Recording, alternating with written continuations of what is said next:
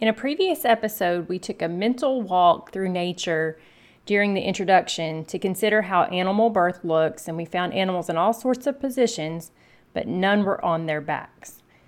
This week, I want us to go on a little bit of a different mental walk. Let's take a walk through Bible times and consider where birth was happening. Do we find women going to outside facilities to give birth where the professional doctors were? Do we see them with machines and with tools around them? Are the rooms full of strangers who the women are told are the experts who are there to keep them safe? Or do we see them in the comfort and privacy of their own homes with knowledgeable women surrounding them? Let's talk about that today. Are you a Christian woman yearning for a beautiful, joyful pregnancy and birth with a focus on God, not medical tests? Are you worried the birth you want isn't possible and you're tired of being treated like an accident waiting to happen? Hey Mama, I'm Lori, host of Your Birth God's Way. I'm a certified nurse midwife now, but I wasn't always. After working for nearly 20 years in the broken maternity system, I too was in your shoes wondering how I could have the birth I wanted and that I felt God meant for me to have. I found a secret that has actually been known since the beginning of time. God's way is the best way. Spoiler alert, God made us and our babies, and He knows us best. He designed us perfectly for pregnancy, birth, and nourishing our babies after birth, if we work with His design and not against it. In this podcast, you'll learn how to be healthy and have joy during this time of life that will be over before you know it. So if you're ready to reclaim your birth and your babies for His glory, go turn on a few episodes of Bluey for that little one on your hip so you can put the focus back on you for a few minutes with me. Did you miss out on getting to sign up for the first round of the Your Birth God's Way Christian Childbirth Education course, and now you've got something on your mind that you really need help with, but you don't know where to turn? I know so many of you feel rushed and you get flustered during those few brief moments you have with your provider. You've got a list of things you want to talk about in your head, but in the instant that you have to ask them, you forget, or worse, you convince yourself it was a dumb question and you just don't ask. I feel your pain, Mama. So often it's hard to get the information you need from somebody you can trust. So if you're currently kicking yourself because you didn't sign up for our class, do not stress. I'm still here for you. Down in the show notes, there's a link called the Midwife and Me Power Hour, where you can sign up for an entire hour of one-on-one time with me. You'll answer a few brief questions so that then I can tailor our time addressing exactly what you need for where you are in your pregnancy. You don't have to worry about hospital policy or bias influencing the answers you get. You'll just get straightforward advice from a Christian midwife who's been there and done that, no matter what that is. I don't have many slots available, so be sure to grab one while you can. I'm here to help you have your birth the way God intended it to be. Go sign up for a Midwife and Me Power Hour right now. I want to read another review this week, as I usually like to do. And I want to ask you one more time, if you haven't, to please go leave me a 5-star written review on Apple Podcasts or whatever podcast app you use. It helps me more than you realize.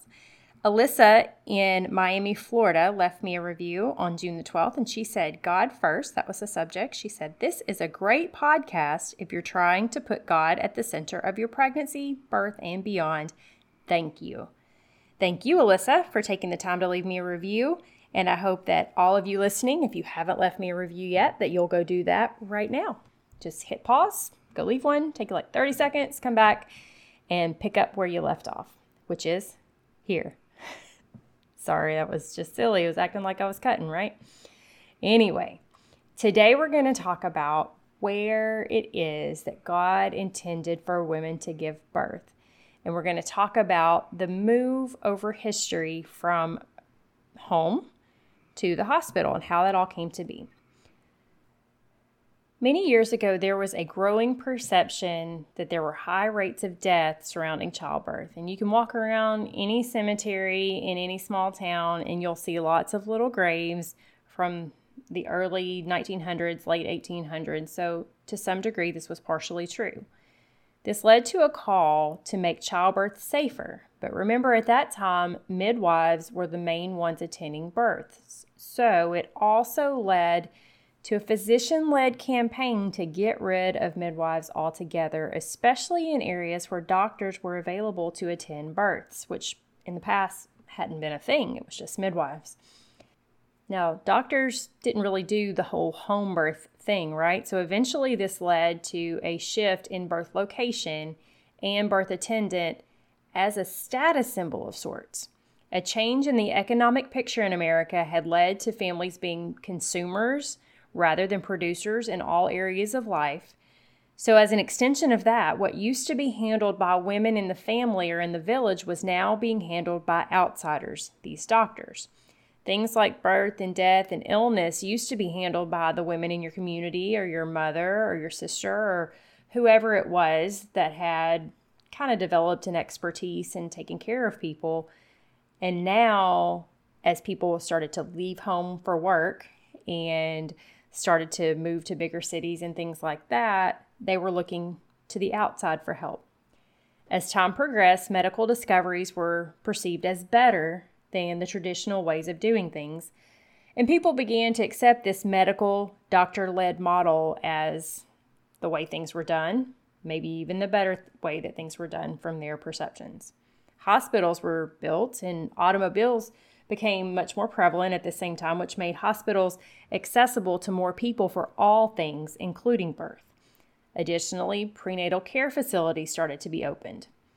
So all those things together set the stage for then anesthesia coming on to the stage in the late 1800s. And then by 1914, there was something called twilight sleep that women began demanding more and more. Twilight sleep was morphine for pain relief and scopolamine as an amnesiac. So basically, the combination of these two drugs took away all the pain of birth and took away all the memory of birth, such that basically the mom would go to sleep and then wake up and have a baby. Now, the upper class women really liked this, and it was kind of a status symbol to be able to say that they had twilight sleep for their births. And by the 1930s, there was just a general acceptance of narcotics being used in every labor, even though there really was no studies or anything like that to prove that it was safe. Medical education continued to improve at this time, which reinforced the doctor's claim to having this knowledge and authority to be the main practitioners. They gained power and control in hospitals. So naturally, there was this bias of the financial incentive that they gained from the public using the hospitals. If people were having their babies at home, they weren't making any money. They wanted the people to have their babies at the hospitals where they were in control and where they had the financial gain. At the same time, the middle class was growing and economic prosperity was progressing, but this led to that status symbol aspect getting bigger and bigger. More people didn't want to be seen as poor. They were now this middle class, and they didn't want to be seen as poor. So they did not seek out the care of the midwives that they had sought for hundreds of years. Also, this middle class really didn't believe that ladies should work outside the home for pay, so fewer women chose to be midwives. Now, this middle class really used to be the lower class, but the new economic prosperity had helped them to grow out of it. So these are the women that might have in the past chosen to be midwives, but now they didn't anymore. And only lower class women were choosing to be midwives, and there weren't as many of those anymore. The upper class certainly would not allow the lower class to care for them. Being a midwife or seeing a midwife became a stigma of being poor, and only people who couldn't afford a doctor would go to a midwife.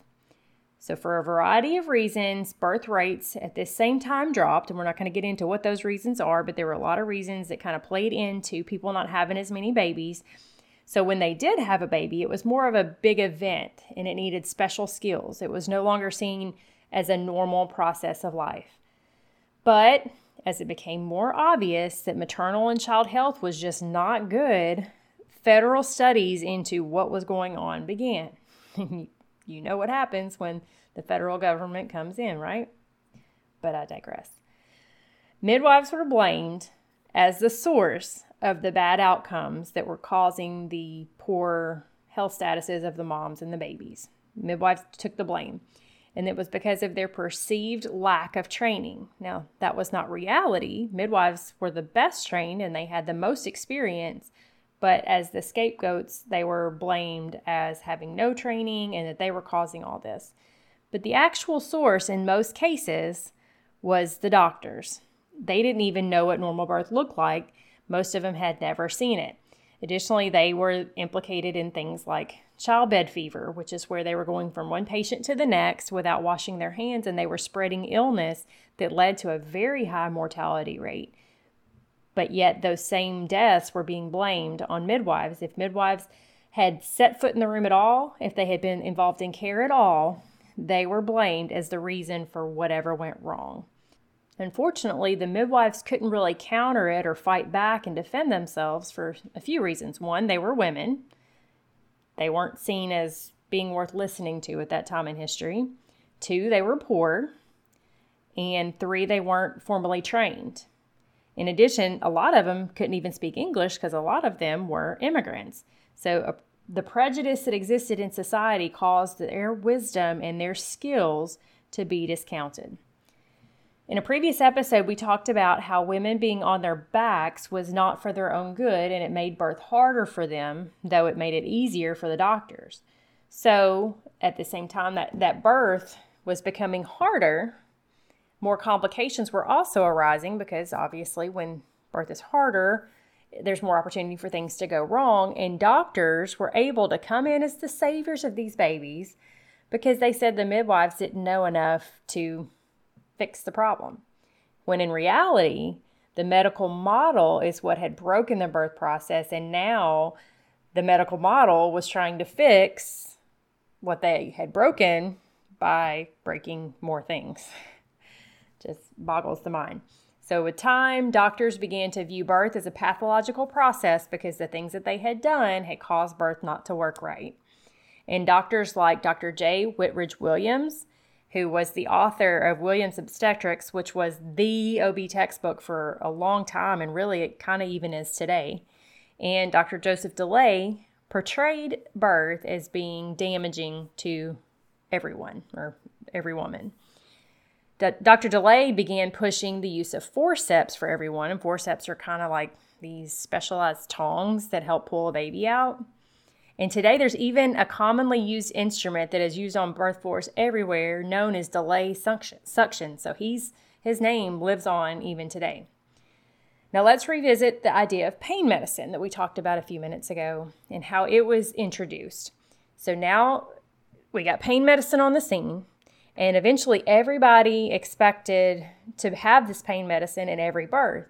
But of course, all these pain medicines could not safely be administered outside of a hospital setting because the negative impact they had on the woman was quite dangerous, so home was no longer considered safe.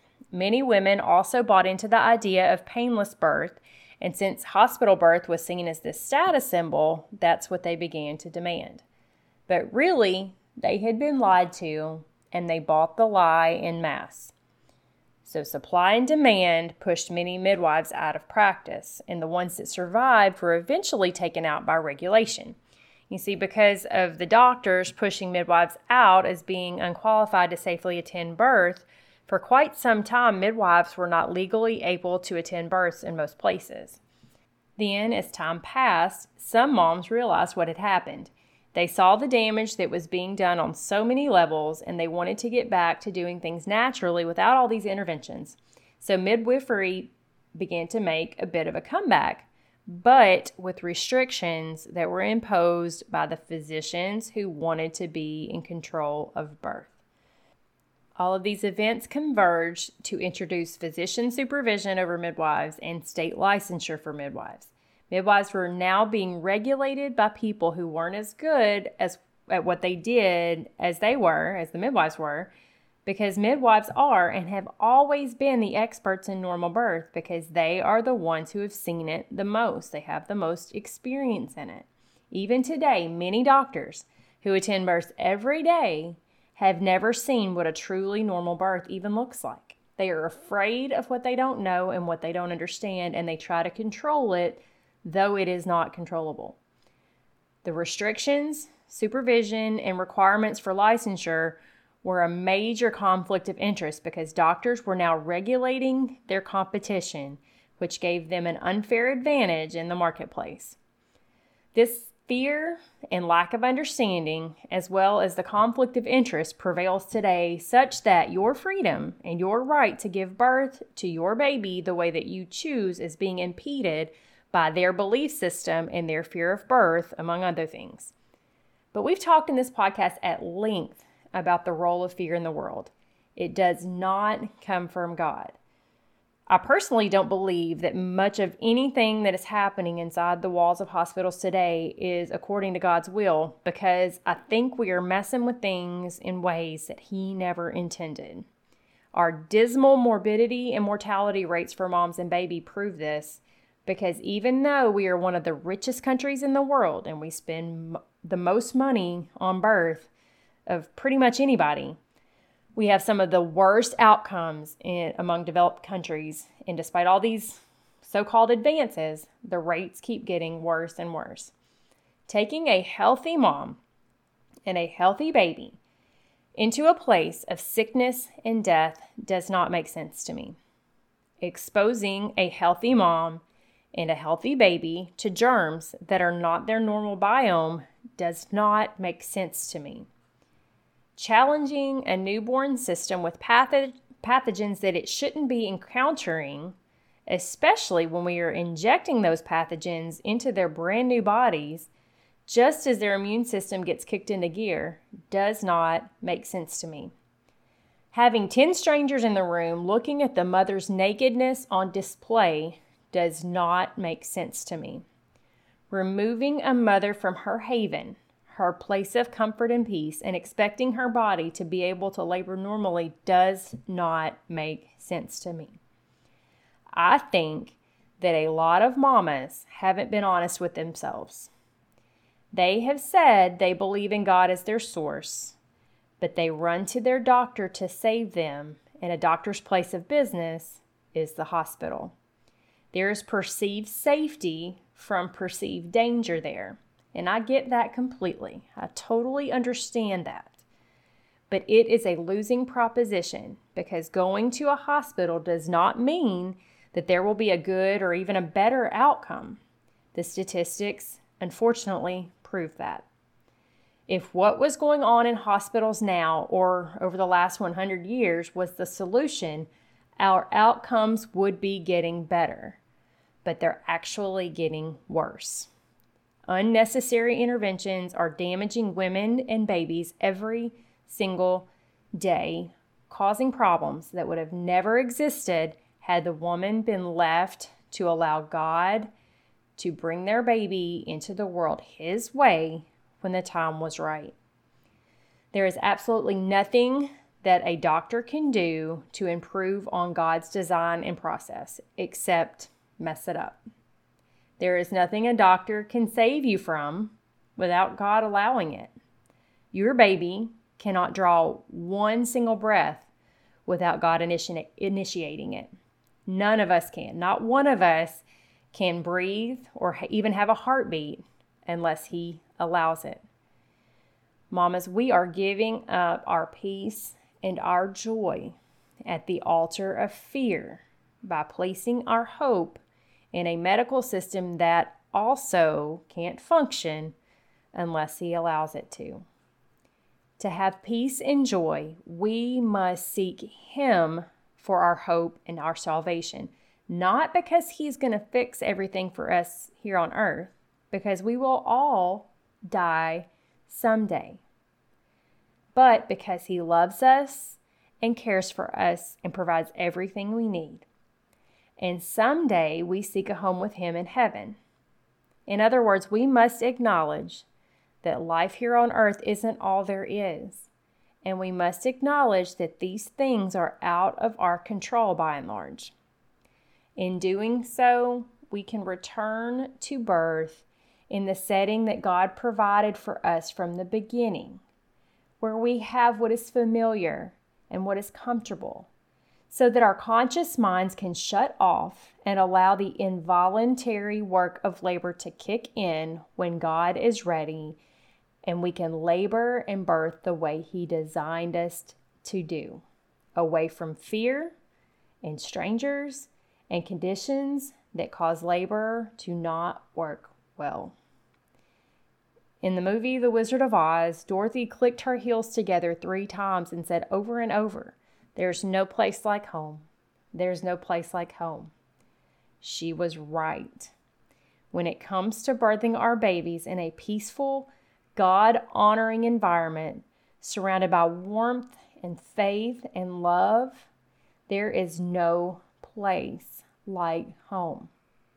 Home, away from potentially harmful, unnecessary interventions, is the safest place for most moms to give birth. Our faith should be in God, knowing that it is in Him that we live and move and have our very being. Acts 17, verse 28. The world has been messing things up from the beginning. It has been messing up what God made perfect from the very beginning. The enemy has been lying to us from the beginning. Our hope does not come from doctors or from hospitals. Our hope comes from Him. When we do things His way, it tends to work out the way He intended. I hope you've learned something today, and I hope you'll share this with another mama who would benefit from learning too. I'll see you next week. Real quick, if today's episode blessed you in any way, would you head over to Apple Podcasts and leave me a quick 5-star written review? It'll take you less than a minute, but it's the best thank you you can give me, and it will help my show to reach more mamas just like you, so we can all find God's best for our families. I'll see you right back here in a few days.